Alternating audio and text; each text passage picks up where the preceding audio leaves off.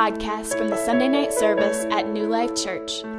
The Sunday night service reflects a desire to be rooted in the historic expressions of faith while engaging God with our whole being in the world today. For more information on New Life Church, you can visit our website at newlifechurch.org.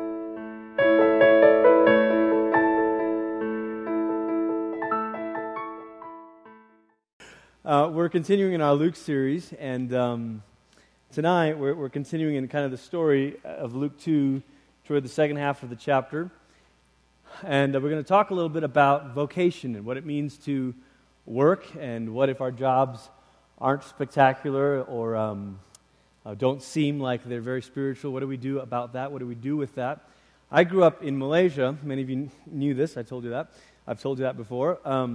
And when I was growing up in Malaysia, one of the earliest memories of a impactful moment or a significant moment in my life was when we had a missionary come and talk to us, even as kids.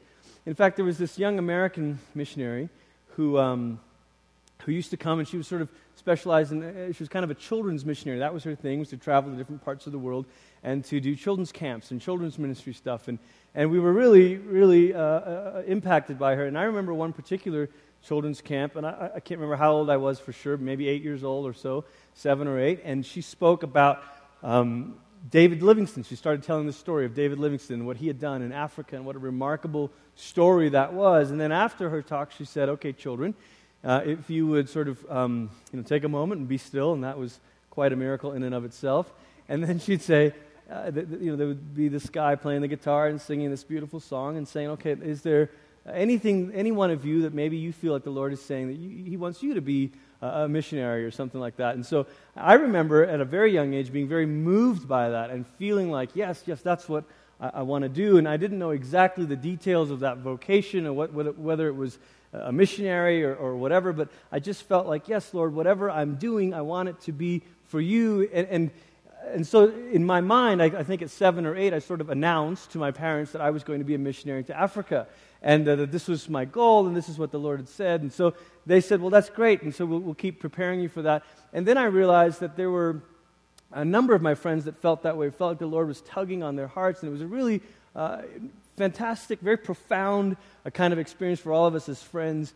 But as we got a little bit older, we began to wrestle with a tension here, because if you're familiar at all with some parts of Asian cultures, it's difficult to make a stereotype, but in a way, at the time that I was growing up, there was a lot of emphasis on education and career and success and status. And so a lot of my friends, as we got into our teen years, really wrestled with, okay, what do I do if I feel like I'm supposed to be a missionary, but my family really wants me to go away and go to medical school or do this or do that? And so then the obvious marriage of the two tensions was, well, I'll be a missionary doctor, So I'll be a missionary, and then I'll be a doctor, and then that'll be great. I'll serve God, but I'll also have this, and that'll be the way that I can use my vocation for the Lord. Well, that's great, except for some of my friends who were not so scientifically inclined. And so then there sort of became this dilemma of, how do I serve God with my life if I don't feel necessarily the tug to be a missionary or the calling to be a doctor, or if I don't have a way to sort of make my job meaningful? Am I one of those others? Are there the ones that are special and that have holy jobs and holy vocations and holy callings, and then the rest of us sort of have ordinary jobs and ordinary roles, and we're sort of on the outside looking in? Depending on the church culture that you came from, there are many streams in the body of Christ that sort of put the emphasis on vocational ministry, as in working for a church, working as a missionary, or being a pastor, as that sort of being the pinnacle of serving God.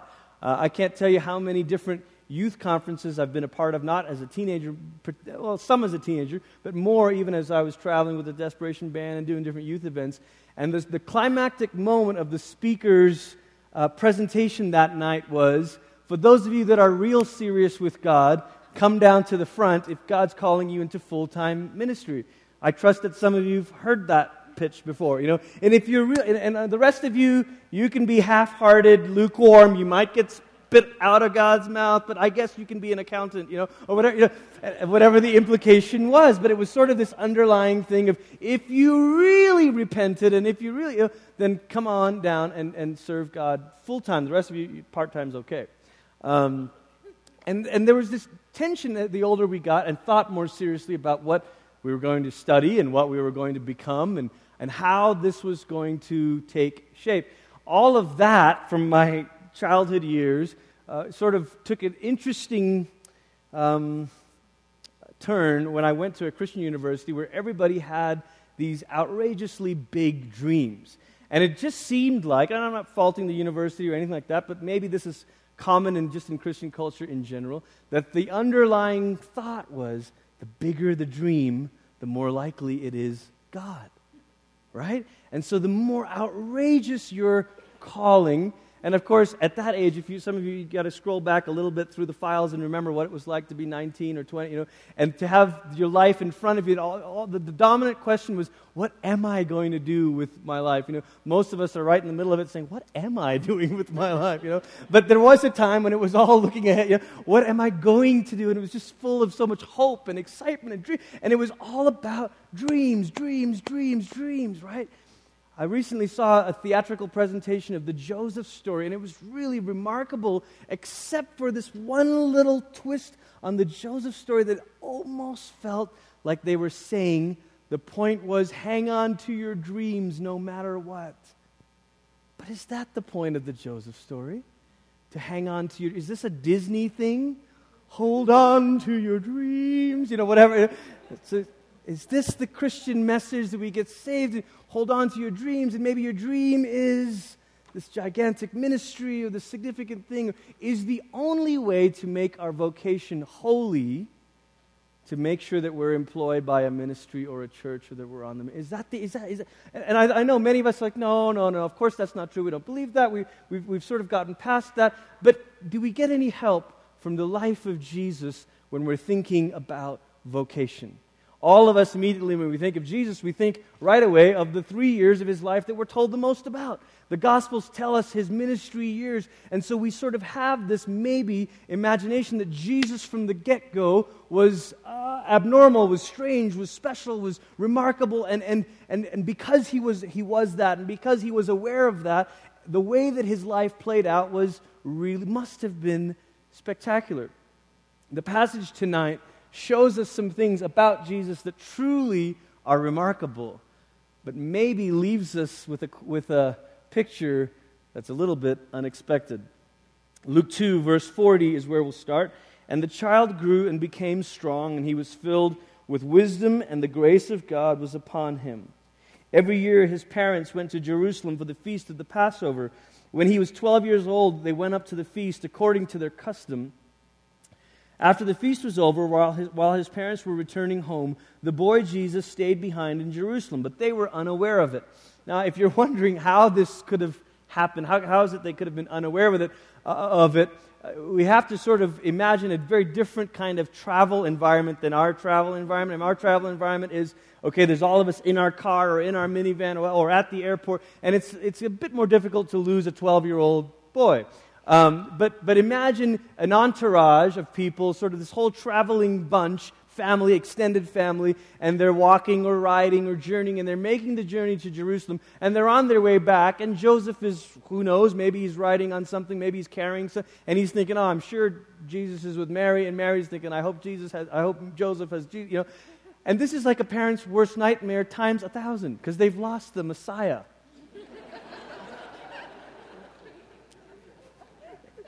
Thinking he was in their company, they traveled on for a day. Then they began looking for him among their relatives and friends. So this tells you there's a huge traveling party with them. Hey, did you check what's... I don't know. I haven't seen him, And they're going back and forth. After 3 days, they found him in the temple courts, sitting among the teachers, listening to them and asking them questions. Now, most of my life, I thought of that phrase, asking them questions, as in Jesus sitting down with the rabbis saying, where do babies come from? But this is not the sort of thing. In fact, what we know of Jewish education for little Jewish boys, shortly after the time of Christ, within a couple hundred years after the time of Christ, we know a little bit about the training and how, I think up to age 6 or so, they begin memorizing the first 5 books of the Bible. They start memorizing the Torah. And then this next phase of learning that kind of kicks in is all about the questions that you ask. Now, That's a different kind of educational system than what we have or what we're used to or whatever. But we're used to a teacher asking questions and the students responding with answers. Well, that's great at a certain level, but at some point when you're encouraging interaction with the content and the material, a good teacher knows that you really find out a lot about your students and how much they know by the questions that they ask.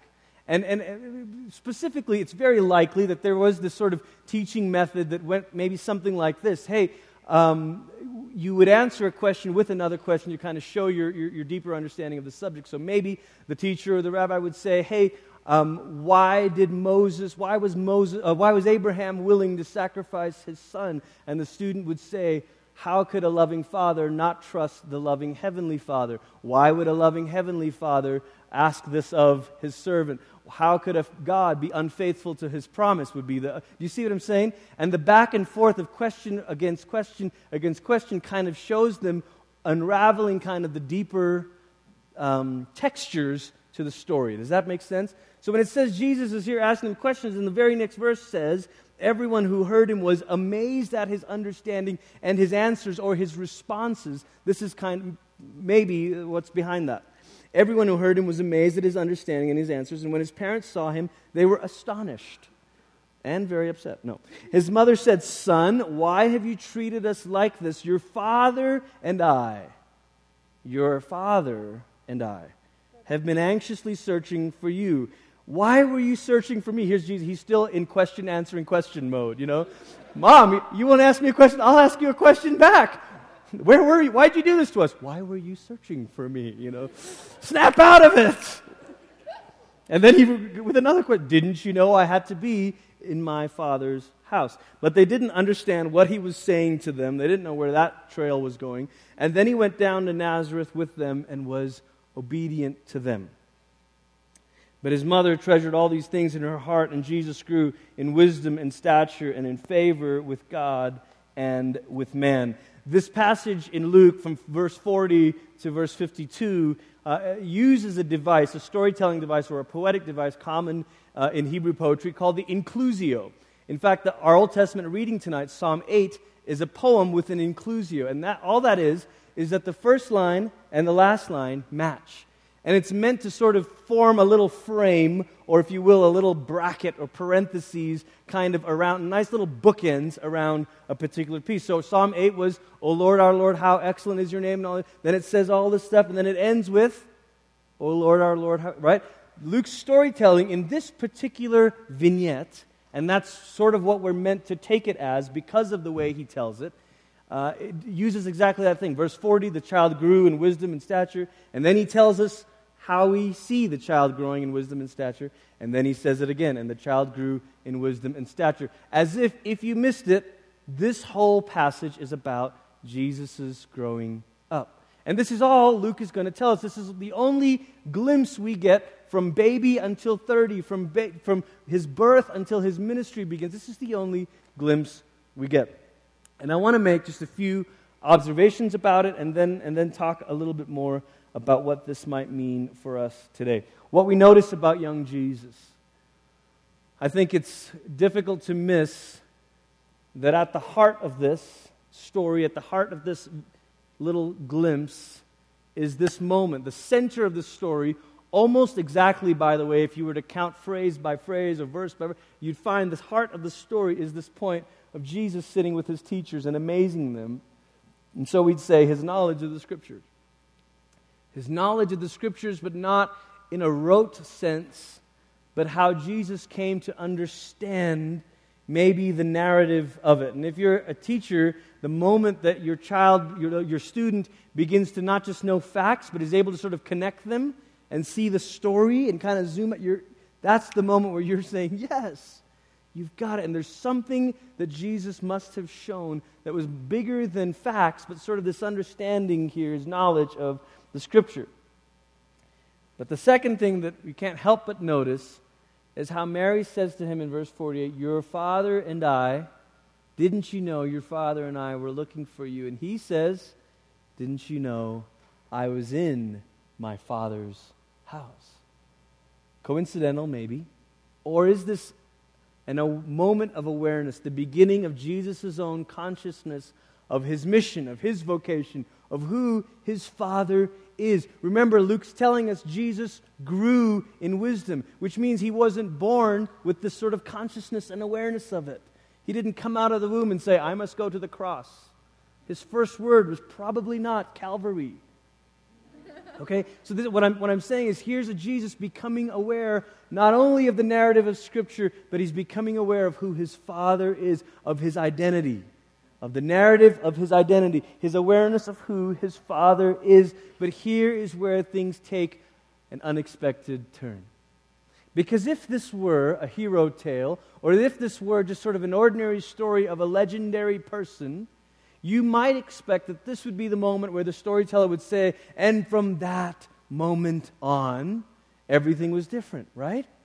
After all, he just basically showed that he had an awareness of who his Father really is. Look, my Father, I'm in my Father's house. This is not really, my mission is not really with you guys. And yet, this is how the story continues. Verse 51, and then he went down to Nazareth with them and was obedient to them. Remarkable. What was Nazareth? Remember the old saying, Jesus quotes it, can anything good come from Nazareth? Now, if you had just discovered a fresh reading of Scripture that amazed your teachers, if you had come to the moment of awareness of who your Father really is and what that means for you, would you really go back to Nazareth? Could you really return to that place where people even say, can anything good come from Nazareth?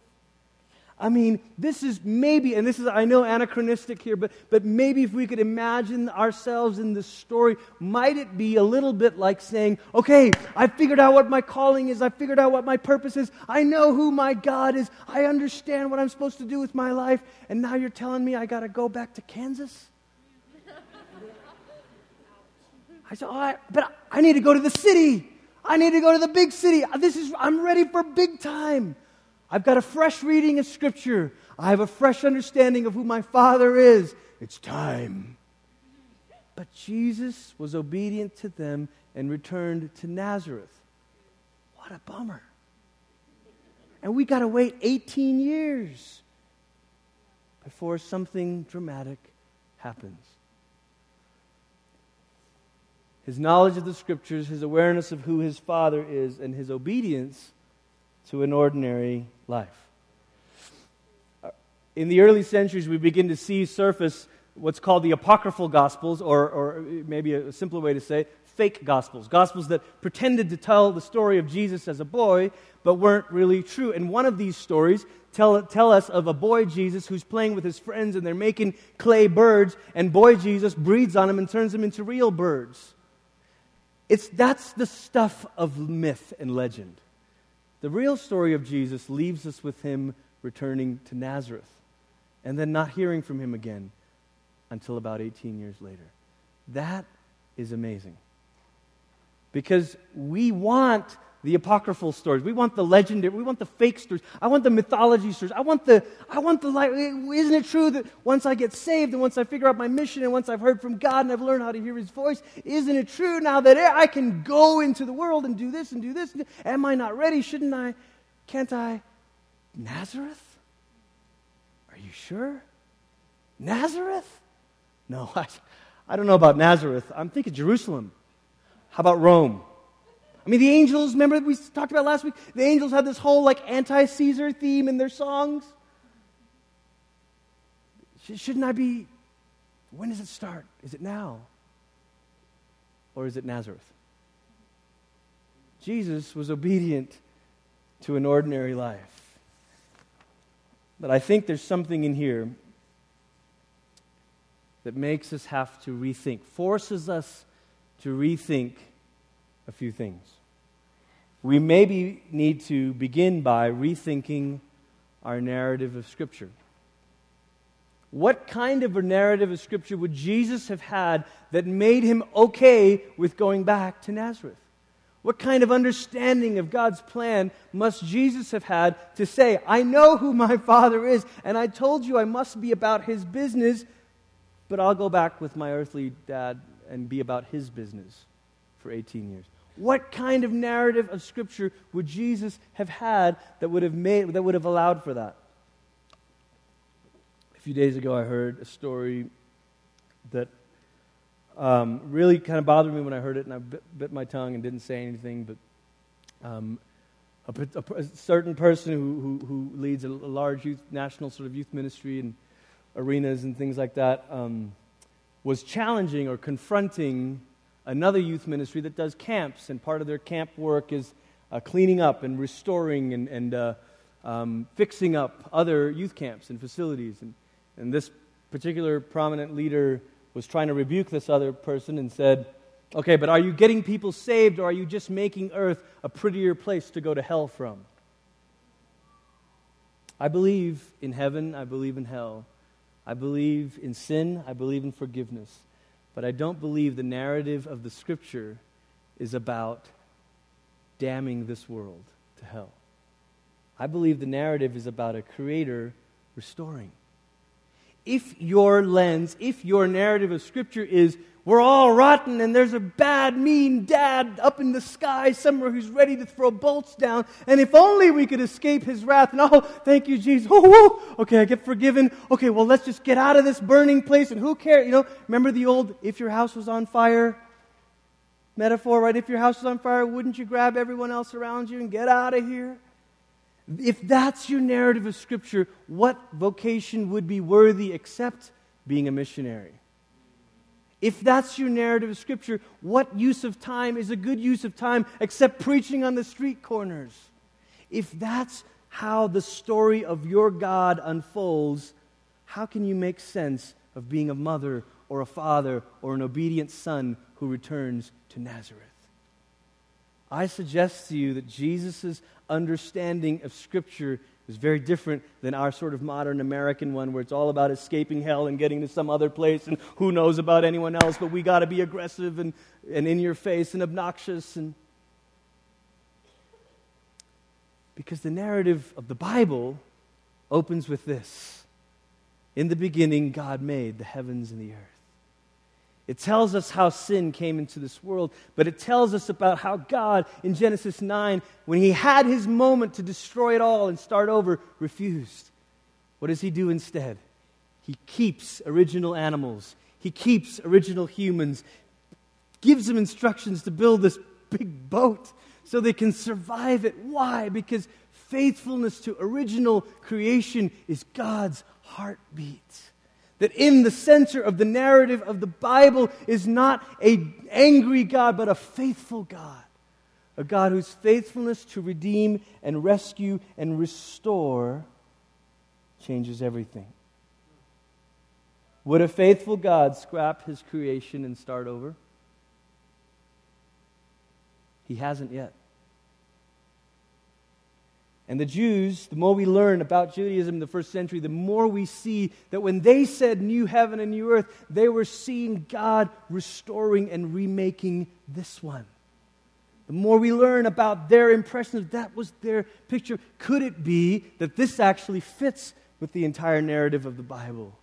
That our reading of Scripture is not about escapism or evacuation and getting as many out as we can, but all of a sudden our narrative becomes about reclaiming ground that is already His. We said last week, like the words of that old hymn, this is my Father's world. You believe that, or do you not? Because if it is our Father's world, then everything about the way we live is different. So if we rethink the narrative of Scripture, maybe we need to remember who our Father is. The story of God, our Father, the maker of heaven and earth, is the story of a creator God and a covenant God. In fact, if you were to trace all through the whole Bible, you could see that theme. The creator God, who's also a covenant God, who's always, always faithful. In fact, when His creation gets infected by evil, what is His plan? Genesis 3 is sin. Genesis 4 is murder of brothers. Genesis 11 is society fracturing. It's evil running amok. And then Genesis 12 is a covenant God making covenant with a family saying, all right, I'm going to deal with evil in my world. and I'm going to deal with it through you. What was cursed will now be blessed through you, Abraham. Through you, I will bless all families. And who fulfills that? Jesus, the seed of Abraham. We talked about this a few weeks ago in the Song of Zechariah, the Song of Mary. Here's Jesus fulfilling this.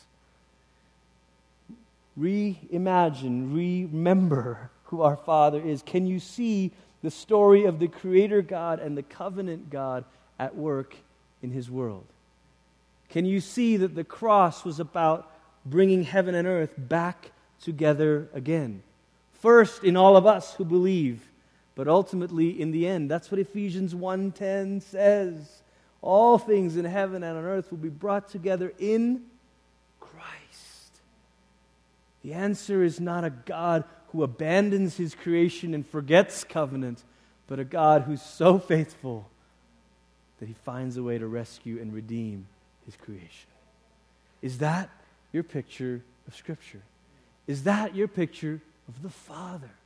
Because if your picture of the Father is not of the Creator God and the covenant God, then your picture of the Father maybe is an angry dad who's just looking to dish out as much judgment as he can, and if you can escape it, then help others to escape. Look, there is such a thing as judgment. There is such a thing as punishment. All that's I'm not denying any of that. I'm just saying that this God's plan is rescue, is restoration, is reclaiming.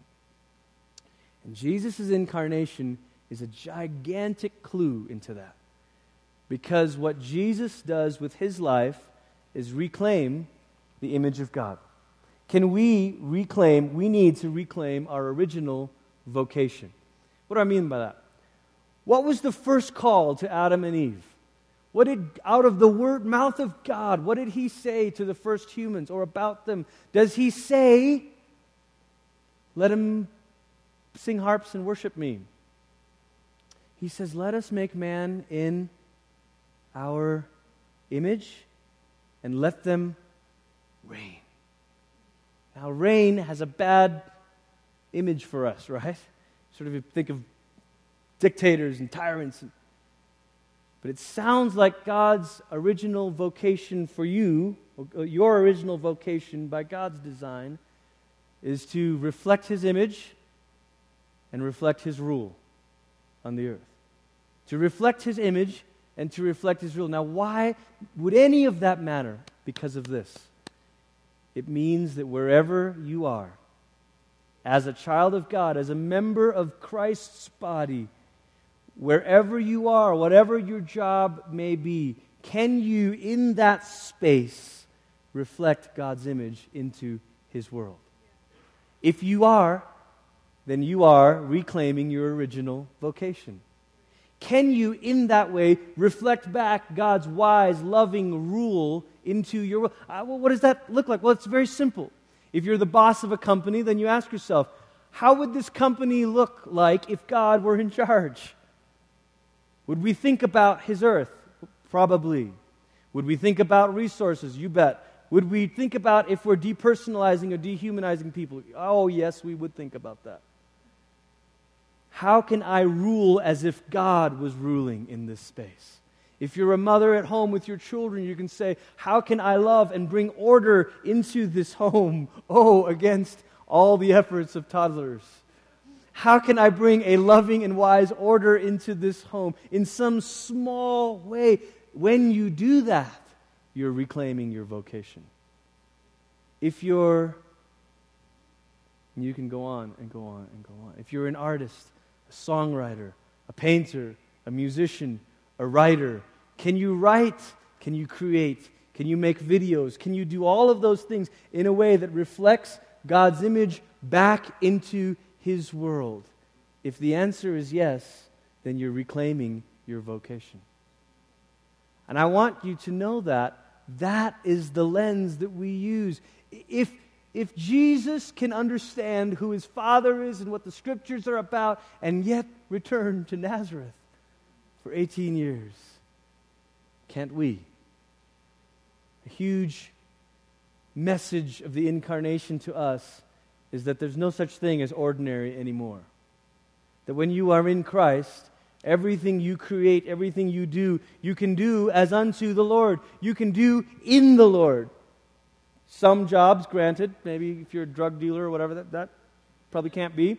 But there's most of our roles and our vocations can be reclaimed and rescued and done in a way that reflects God's image back into His world. A few nights ago, some of our friends were at dinner and we were talking about just life, and we were celebrating someone's birthday, and this woman was saying, I'd really love to at some point maybe get into interior decorating, and she was almost apologetic. It just seems so frivolous. And I don't want to encourage consumerism and all that. And that's true. That's a fair concern, okay? And certainly, can any vocation be corrupted into its worst form? Yeah. Can you be a banker and be a real bear about it? And be mean to people and just get people? Yeah. Can you be a farmer that abuses the land? Or can you be a farmer like my father-in-law who loves the land and loves the dirt and cultivate? Yeah. Are there different ways of doing our vocation? You bet. And so we're talking about the downsides of this desire of hers to make homes and make living spaces beautiful. And then we started talking about the beauty of such a vocation. What could be more beautiful than to make a living space shine with God's glory? What could be more beautiful than to say, I think if we do these colors, and what if we take some furniture someone else threw away and restored it and reclaimed it and remade? What if we do this on a shoestring budget? What if we, right? What are those ways that we do this? Because here's the thing. The Bible talks about heaven and earth passing away, and it talks about new heaven and new earth. And I'm not 100% sure of how those things work together. But I do know that Jesus' body that died was raised again as a different body, as a new glorified body. But it wasn't a different body. It was that body reconstituted, right? It wasn't like they found bones or a corpse in the grave and then, oh, here's Jesus in a different body. Whoa! No, they found an empty tomb. That mortal body came through death and was changed. Could that be what happens to this world? That it comes through a passing away and then is made new? Maybe. But either way, if we believe that this is our Father's world, and if our Father, the Creator God, is also the God who's faithful to covenant, and that if you believe that your original vocation was to reflect God's image back into God's world, then I think that every place you go, you're reclaiming as God's. Every time you do a job well, you're reclaiming a space as God's. Every time you build something to the best of your ability, you're reclaiming a space of it.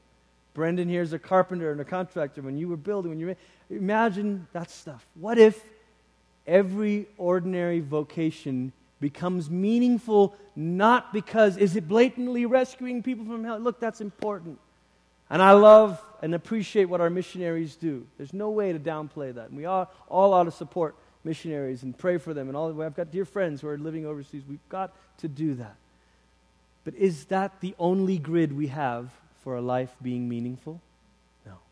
Or is there something holy about doing an ordinary job in such a way that God's image is reflected back into His world? I think so. I think that's what returning to Nazareth was all about. To say, I know now what the Scriptures are about, and I know who my Father is, but I will be obedient to this Father. Maybe some of you have to say, look, I have this desire, this passion, this burning in my heart, and I really want to be doing that, but I will be obedient to this boss right now. Oh, but I just really wish that I could be doing this, or I could be, but I will return to Nazareth. We're just coming off of Christmas Day, and this is the second day of Christmas, but most of our culture does not recognize Christmas as continuing because the shopping's done. Christmas must be over. And so many of us will return to work tomorrow, and we have the potential to feel the letdown of such a glorious holiday. And just a few nights ago, we were in a room together with candles and singing carols and crying and aware of Jesus coming to earth, and now here we are in traffic on I-25. Dealing with that guy again, or the screaming kids again, or that one coworker again. And yet, it's because Christmas happened that our ordinary jobs can become holy as we let them be reclaimed, recovered, and find a way to reflect into it God's image. Can we do it? Can we do that by the power of the Holy Spirit? Can we reclaim the holiness of an ordinary vocation? May the Holy Spirit overshadow you like He overshadowed Mary. May the Holy Spirit fill your life as He filled Christ. May the Holy Spirit make everything that you engage a thing that reflects into this world God's love, God's hope, God's joy. May all of us together and everywhere that we go this week in the city, all around the world, may all of us wherever we go reclaim this world as our Father's world and reflect His wise and loving rule back into it. Let's pray.